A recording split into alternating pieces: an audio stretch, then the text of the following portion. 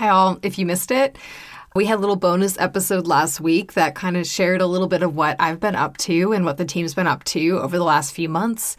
And also shares a preview of a podcast that I've been working on with my friend Anna Bronis called Creative Fuel. I hope you'll check it out. Okay, on with the show. This episode of She Explores is brought to you by Danner Boots. For nearly a century, Danner has crafted boots with purpose and integrity. They use the best possible materials to create boots built to last, so you can hit the trail with confidence for years to come.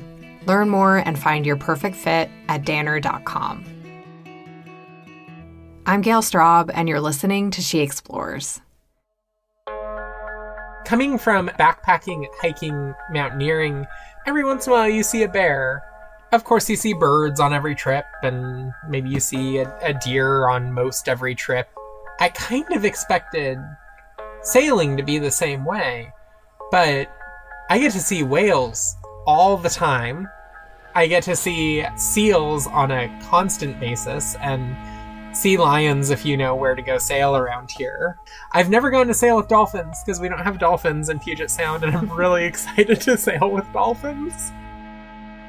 This is Michaela Bauer, and when she first reached out to me about her big plan to circumnavigate the world in her San Juan sailboat named Swirl, I was all ears. For one, I know next to nothing about sailing, and we've only touched on it once or twice here on She Explores. And for another, I'm so intrigued by what motivates a big, audacious goal, like sailing around the world. And I'm even more intrigued by what keeps someone going once they're out there. And as you'll hear from Michaela, she has a lot that keeps her motivated. So one thing that I noticed in learning more about you and your background is that you are someone who's drawn to solo endeavors. What do you think it is about having that time to yourself? Like, what do you think draws you to those?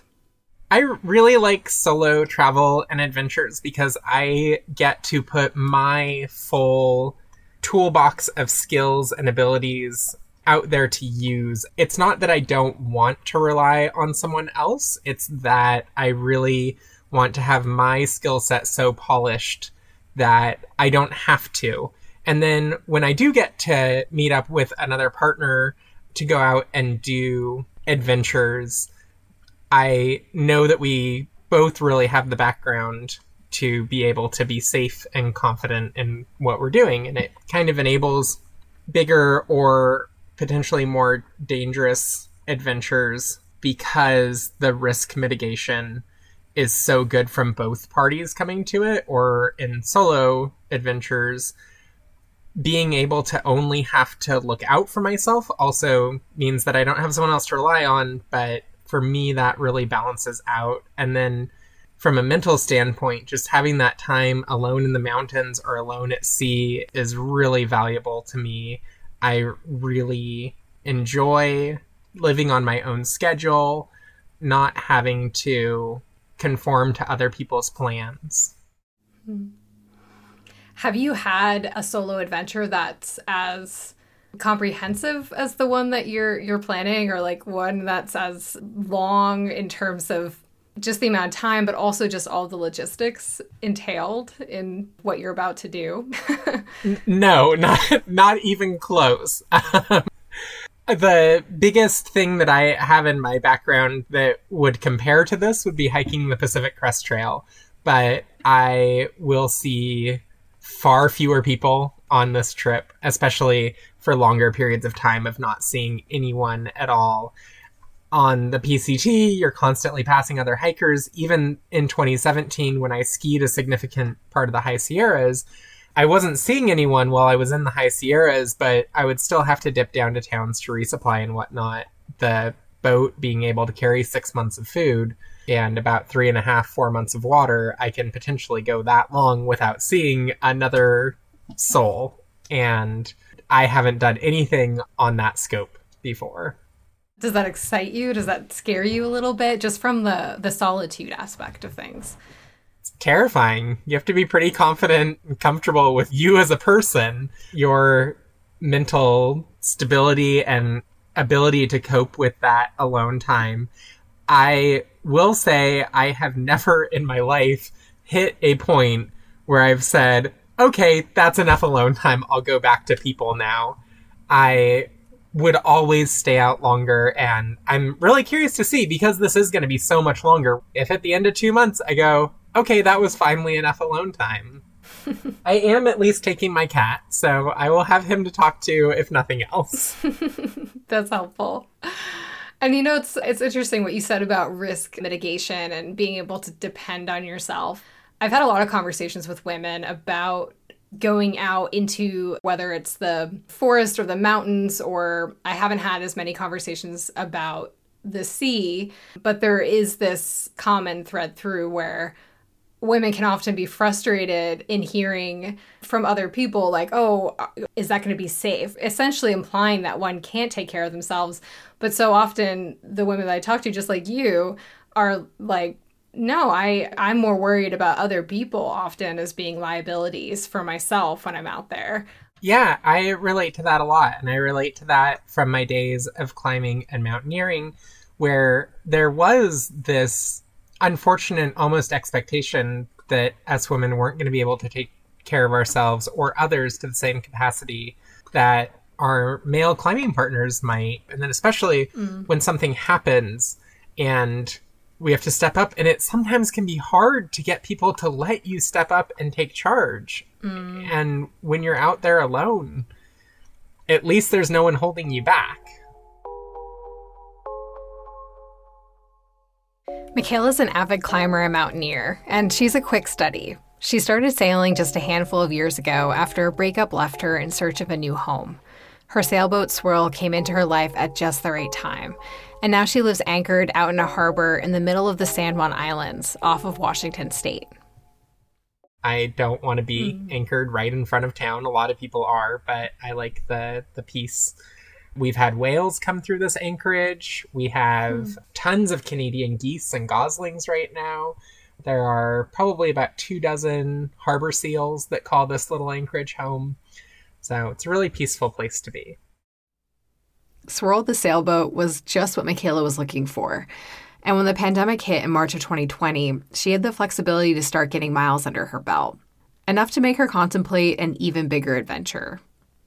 Also, before you hear me ask this next question, I do want to clarify that I'm laughing at myself, not Michaela, and my own inability to think big sometimes when it comes to the outdoors. So tell me about the catalyst for you for this goal that you've set for yourself of circumnavigating the globe, which it just seems like such a big, ambitious plan. And I think that's just because of my own personality. So I love to talk to people who have, different ambitions. So what was the inspiration for you to decide to do that? Well, I'll be really honest with you up front. I talk about circumnavigating the world, and people ask all the time, like, oh, how are you going to do it? Are you going to do this route or this route? And I describe the route that I'm going to take, and I say, I'm going to sail from here to Panama, to French Polynesia, to Singapore, to the Maldives, to South Africa, to Brazil, to Panama. And that's how easy it is to sail around the world. And then I do sit there and think for a second, or look at a chart of what exactly I'm taking on, and it's daunting. So it's not just you that feels that way. It's those of us who are also planning to go out and do these kinds of trips who feel that way. The catalyst was, I really miss the mountains, which is a weird way to get from, I really miss the mountains, I should probably just go move back to the mountains, to, I'm going to go sail around the world. I have had a couple different experiences in my life where I've had not specific opportunities, but I've had the equipment and the fitness and the ability to go do something. That the last big one that comes to mind was I got this bug in my head that I wanted to go and solo tribal rite on El Cap. I had all the equipment to do it. I had all the aiding skill to do it. I owned my own portaledge. Like, I had everything that I needed to go do it, and I didn't go do it. And so I really thought about it as I was considering, maybe it's time to sell the boat and move back to the mountains. Am I really going to regret not doing something with the boat? Because, I've sailed 3,000 miles in 3 years, and that's a pretty good feat, but it's been within Puget Sound, and I haven't had the opportunity to go out and do something bigger the year that I really could have, Canada was closed for the pandemic. So I started looking at what trips I could do. 2 things you'll learn about Michaela as you get to know her. She's not afraid of a challenge, and she is nothing if not thorough. She looked into a lot of different options, sailing around Vancouver Island, taking on the Pacific Circuit, but nothing was quite the right fit for Michaela and Swirl for their last hurrah. Then I started just looking at, bigger and bigger trips, and you can only go so big where eventually you just stumble upon, okay, well, there is, like, the entire globe. Like, you could, like, go around the whole thing. And I started looking at that, and I knew that I had heard the statistic at one point where more people have been to space than have sailed around the world solo, but I thought it was nonstop. And I knew that I wasn't going to do it nonstop. I have zero desire to do it nonstop. With this boat, it would take well over a year, and it's just really not feasible. Then I looked it up, and it's not nonstop. It's just period. More people have been to space than have sailed around the world by themselves, period. And wow. Not a single one of them has been trans, and not a single one of them has been openly queer. I thought for sure with some of the big world races that one of those athletes has got to be out as openly queer.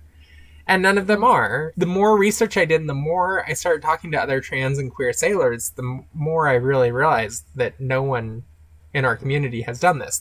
It just really felt like there was this opportunity to take my culmination of skills and desire to do something big with this boat and do something really positive for my community that hopefully the goal is to gain us a lot of publicity, us being specifically the trans athletic community, a lot of visibility in a really positive way. And something that it's really hard to take that one away because I'm not competing directly against someone else. Plenty of women have also, cis women have also circumnavigated, and so no one gets to sit there and say, well, she was only able to pull this off because she's trans. And then the other thing to look up is, have any San Juan sailboats sailed around the world? And no, they haven't. And so I did kind of figure, these boats are from the 70s. You would figure someone would have taken a crack at it with one. And so I talked to a friend of mine who was a naval shipwright, and he came out and he actually spent 3 hours going over the entire boat with me from tip to stern. And he said, there is no reason why you shouldn't take this boat around the world. I don't know why no one's done it before. Probably because there weren't very many. There were only 270 of this boat made. There was less than 1,000 of the entire class made because they come in a few different sizes. But his opinion was there's no reason not to take this boat around the world, and started talking to other people who have circumnavigated or done partial circumnavigations or big sailing and really know boats and really can understand the physics and the design of this boat. And everyone agrees there's no reason not to take this boat. So I have the boat. I have the drive to do it. I have the knowledge and the skill set to do it. I have the time to do it. I'm working on the funding to do it. There's no reason not to go out there and take a crack at it. Yeah, and there are these windows in time, where like it's not that you can't go back and do that climb, but there are these windows that kind of open for us and close, and it's a lot about where you are in the moment. And so it's cool to think about you in this point in time making this decision and planning accordingly. You're in the planning stages. You're planning on leaving, right, in a year. Yep, pretty much exactly. Yeah. And do you have you seem like a very systematic person. Do you have like a big checklist of like everything that you need to do before you set off? I do have a big checklist. It started as a much larger checklist. I am now down to one sheet of paper left to do on the boat. Wow. Now, some of them are really big, like install an electric inboard. And some of them, right now I'm working on repainting the decks of the boat. That one's big, but not quite as huge as putting a whole new propulsion system in the boat. But a lot of them are really simple. That was one of the other things that kind of led to my making this decision to do it, is I looked through the list of everything that needed to happen to the boat to do it safely And it was a pretty short list. Now, a huge part of that was I had just rebuilt the entire interior of the boat. And so she's pretty sound. I approached the entire boat in systems kind of how you would backpacking. I have a sleep system. I have a cook system. I have a sailing system instead of a hiking system. But I approach it in a very similar method to kind of how I approach backpacking and breaking it down into those different systems. And so, yeah, you've got your list to get the boat ready, but what about you? Is there anything that you feel like you need to do to mentally be ready to set sail? I think that a lot of that has come over the last 3 years of sailing this boat. I feel really confident in my ability to set off and do big, long passages. In sailing, it's known as passage making when you sail for more than just a day or two to get somewhere. And I don't have a lot of experience in passage making, and it's something that's really hard to gain experience in until you just do it. One of the best pieces of advice I ever got was right before I went and hiked the Pacific Crest Trail. Someone told me, you don't have to be in the best shape of your life to hike the Pacific Crest Trail. The Pacific Crest Trail will get you in the best shape of your life. You don't have to be a super experienced passage-making sailor in order to take off and do something like a circumnavigation. It will turn you into a passage-making sailor. I'm lucky that I'm able to leave in a pretty calm time of the year where I should be able to ease into it. I shouldn't have to leave and immediately deal with huge seas or high winds. The goal is to never have to deal with them. Choose a route that takes me on the correct side of the equator at the correct time of the year to not have to deal with cyclone season or monsoon season or typhoon season or hurricane season. Right. Michaela's thorough. After the break, we'll hear more from her about what drives her, on and off the water. Danner crafts boots with purpose and integrity. They have you covered no matter the season, no matter the trail. As the temperatures fall, we're turning to Danner's collection of Inquire boots. Built from the ground up for women, Danner's Inquire boot can handle it all. It's durable enough for long days on the trail and light enough for everyday tasks. Its unique Danner Dry waterproof lining allows moisture to escape without letting water in, meaning your feet will stay dry across varied terrain. The Vibram Inquire outsole provides adaptive traction and incredible grip on all kinds of surfaces. And there's something for everyone in Danner's collection of Inquire boots, including options for cold weather climates, mid-heights for ankle support, and casual styles for everyday wear. Learn more and find your perfect fit at danner.com/inquire.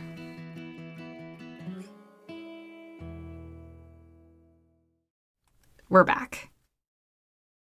So you mentioned the PCT, and one of the things that when you initially reached out to me via email, you said that you weren't completely in love with the PCT. Would you be able to speak a little bit to that? Like what it was about that endeavor that didn't necessarily pull on all of your heartstrings? Yeah, there were a few things. I am a mountaineer. I identify first and foremost, even still, now that I'm getting so heavily into sailing, I still say I'm a mountaineer. There is very little to no mountaineering on the Pacific Crest Trail. It is a lot of walking, especially when you do it in a low snow year. The logistical planning of long-term, long-distance travel was something that I fell in love with. But the day-to-day monotony of walking, it just wasn't for me. I don't know how to put it any simpler than that. I enjoy getting to the top of something at the end of the day. I enjoy having some goal that I can say I completed. I ended up, through my hiking of the PCT, just kind of shooting for longer and longer days every day so that I could feel like I was constantly improving, because that's something that I seek. One of the differences with sailing that is appealing to me is the boat is moving even when I'm not doing anything. And you're just constantly making forward progress. And that was something that wore on me with the PCT, was if I sat down because my feet were hurting, I wasn't making constant forward progress. And that was just something that I kind of learned about my own mentality, that I need that feeling of continued growth and movement. And that is something that I've found with sailing. That feeling of even when I'm not doing something exactly right this moment, I'm still making forward progress. I'm also drawn to the fact in sailing that I'm not going to have to stop very many places. That was actually one of the hardest parts of the entire through hike for me, was the anxiety that I felt every time I was in a trail town. It was a lot of people. It was so rushed getting everything done. I felt like I was hemorrhaging money every time I walked into the town, and I did the PCT on a very tight budget, even for a 20-something-year-old PCT hiker. Yeah, those were the parts that I didn't completely fall in love with. I did fall in love with the community, especially the older community of PCT hikers who I met. The views are hard to not fall in love with. But then there's also long stretches of time, Southern Oregon, where you're kind of just walking in a tree tunnel. And I know that a lot of people find that really meditative and relaxing, and it wasn't for me. How do you find rest for yourself? Someone asked me this the other day, how I rest, and I couldn't come up with a good answer for them. I am someone who constantly needs a project to work on. Honestly, spending this entire weekend sanding was really good for my head. Even though my shoulders were screaming at the end of the day, I felt rested and relaxed because I had something to zone out and work on, and I could at any point stop and look around at the progress I had made. Similarly with climbing, those moments where your whole body is screaming and all of your focus is just on that next hold and that next move, that's really relaxing to me. One of the things I fell in love with climbing was that need to be so careful and precise all the time, because if you unclip the wrong thing, it can all be over. That level of elevated awareness became really relaxing and almost meditative for me. And I definitely imagine that when you're out on the ocean, there's a similar level of like hyper awareness that you have to have. I also imagine there's probably some boredom, but yeah, but if it's just, it's just you're responsible for yourself, and you're probably doing a little dance of just keeping everything going. Most sailors I know, myself included, we don't really listen to music while we're out sailing. Sometimes an audiobook or a podcast, but really what we're listening to is the sound of the boat. And every time something different changes on this boat, I have halyards, which are the ropes that run to the top of the mast to move sails up and down. Mine run inside the mast, and so there's no way that I can secure those to stop them from making noise when the boat rocks. They're loose inside the mast, and so when the boat rocks back and forth, they knock against the mast. And I have had guests over to swirl before who can't sleep through that, and to me, I can sleep through that, but as soon as there's a new sound, I can tell you exactly what the new sound is.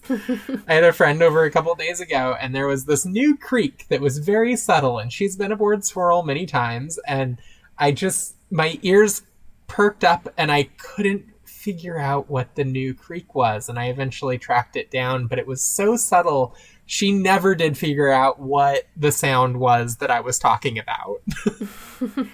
And so I do think that's, you're listening to your boat and you're very in tune with your boat. And I think you're right. It is a dance of keeping everything correct and happy and safe. How do you sleep through that?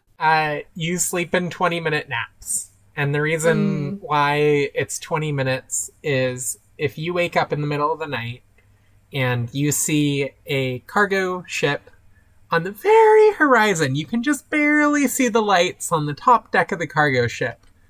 Means it's about 70 miles away, and at the speed they move, if they're on a collision course with you, it's 20 minutes until that boat comes through your boat. Oh my gosh. And you don't have to be up long. You just have to get up and poke your head out. You'll definitely be challenged. You'll get that stimulation. There's no tree tunnels in that. So it's true.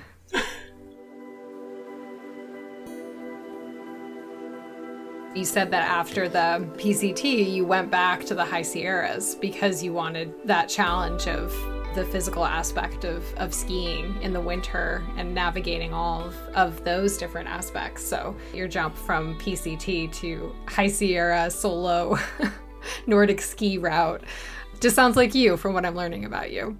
Yes, I would agree with that. Nordic skiing in the High Sierras was incredible. There's no other real word for it. Just being up there.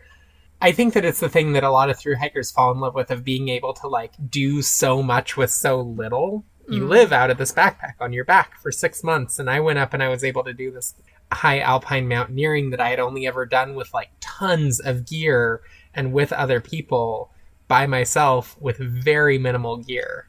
And one of the first things I ever learned how to do in the mountains was Nordic skiing. So it was really cool to lean back on that skill set and use it again to do such a huge project. And that trip must have been life-changing because you came out as trans after that trip. But the thing that I really want to hear about is something that you wrote in your email to me, was around how you've come to this conclusion that coming out shouldn't be something that is scary or that you need to be brave to do. Would you be able to speak a little bit to that if you'd like? Yeah, I would be happy to. On that Nordic ski trip, I was in an avalanche that, if it had gone a little bit differently, could have been life-ending. I've taken some really huge falls while rock climbing that, if they had gone differently, could have been life-ending. And I've been in these just kind of scary situations. Even when everything goes perfect in rock climbing, I think a lot of your listeners either know or can imagine that just like feeling of moving across granite 1,000 feet off the ground is daunting. And the scariest thing I've ever done was come out as trans. And I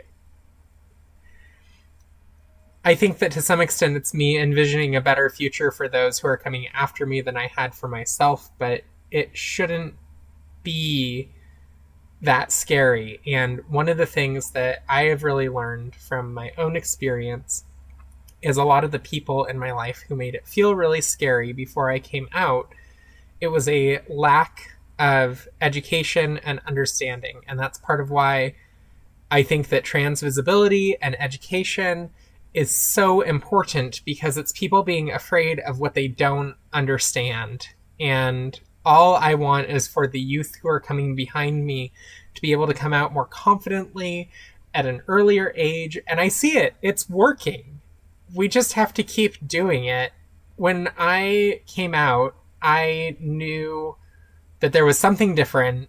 I knew that I was supposed to be a girl from when I was about 3 years old. And the terminology wasn't even there. When I was in high school and I was trying to explain these feelings to like my closest friend, and there was no terminology around it. And now we have words to describe it, and words are so powerful because they express ideas, and being able to share those ideas and who I am with other people. I feel so fortunate in my life, and part of it's because I live in a very blue area of a very blue state. And there's a lot of privilege associated with that I don't want to disregard in any way. But I very rarely have to deal with transphobic people. And a big part of that is because even the people who I think would be meet me and interact with me and realize the authenticity that I bring of myself to the table and can gently educate. And it's not like I'm teaching them about, I mean, I would say a lot of them walk away without ever realizing that I was trans, but that there was something different about me, whether they find out down the line or I out myself all the time, especially now with this project of circumnavigating. I tell people on the street who I strike up conversations with that, oh yeah, I'm going to take off to be the first trans person to circumnavigate the world. And I think it's that level of visibility, not from everyone, but from those of us who are in these positions of privilege and can do it safely, that really opens the eyes of everyone else. I see this better future coming, and I see some of the trans kids who I know here I mean, in Washington as a whole, I've lived many places around here.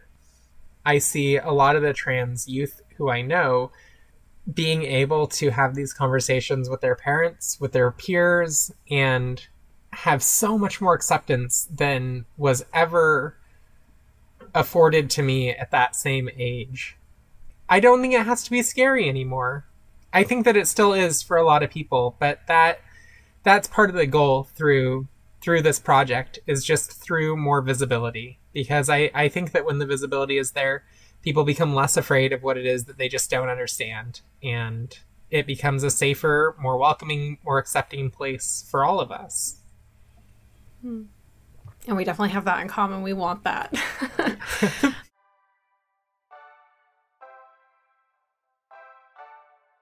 Well, this is a corny... I actually wrote down on my question list, I was like, this might be the cheesiest question that I've ever... Oh, I'm so excited. But what do you think is going to be like the wind in your sails when you're out there? I think that a lot of the drive is going to be knowing that every mile I put under the keel is bettering my community in some small way. And I think that that is really important to me. One of the things that I like about sailing is once you push off from a port, you kind of have to just keep going until you hit another port. It's oftentimes really hard to turn around. And there was always this part of me on the PCT where I would get about 5 miles out of a town and I'd be like, why am I doing this? I could just turn around and walk 5 miles back and be done. In sailing, you can sail into the wind, but you can't sail directly into the wind. And so once you push off from that dock and you're, in theory, when doing an equatorial route, more or less always sailing downwind, it makes it really difficult to make that decision to turn around and go back. And so I think that that's part of what I'm looking forward to, is just that kind of constant forward movement. And that's the point, is it's not just forward movement for me and the boat, it's forward movement for my whole community, for the trans generation coming behind me, for the queer generation coming behind me, because I'm queer in a lot of ways other than just trans. I'll get to claim a few firsts sailing around the world. So I'm a woman who dates other women, and a trans person, and Swirl will be the first San 130, and I think that's all. Yes, exactly. A lot of drive forward is just to do it for the betterment of... It's about a lot more than just me.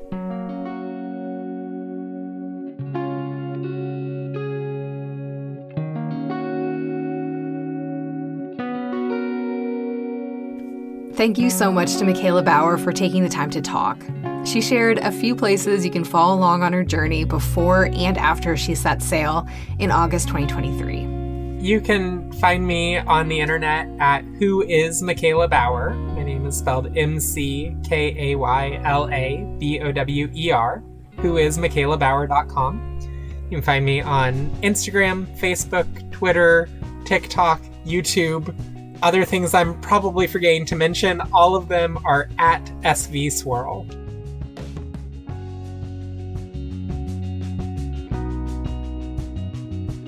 You can find all the ways to reach Michaela linked in our show notes. Thanks to our sponsor, Danner Boots, for making this episode possible. Learn more at danner.com. You can find She Explores on social media, our website, and wherever you listen to podcasts. Subscribe to our bi-weekly newsletter to stay up to date. You can find me on Instagram at Gail Straub. If you enjoy listening, there are different ways to support us. You can subscribe, leave a review, and share with a friend. Head to ratethispodcast.com/She Explores to easily review. And if you'd like to connect, join us in the She Explores podcast Facebook group. This episode was produced and hosted by me, Gail Straub. She Explores is a production of Ravel Media. We'll be back with a new episode in a few weeks. Until next time, stay curious.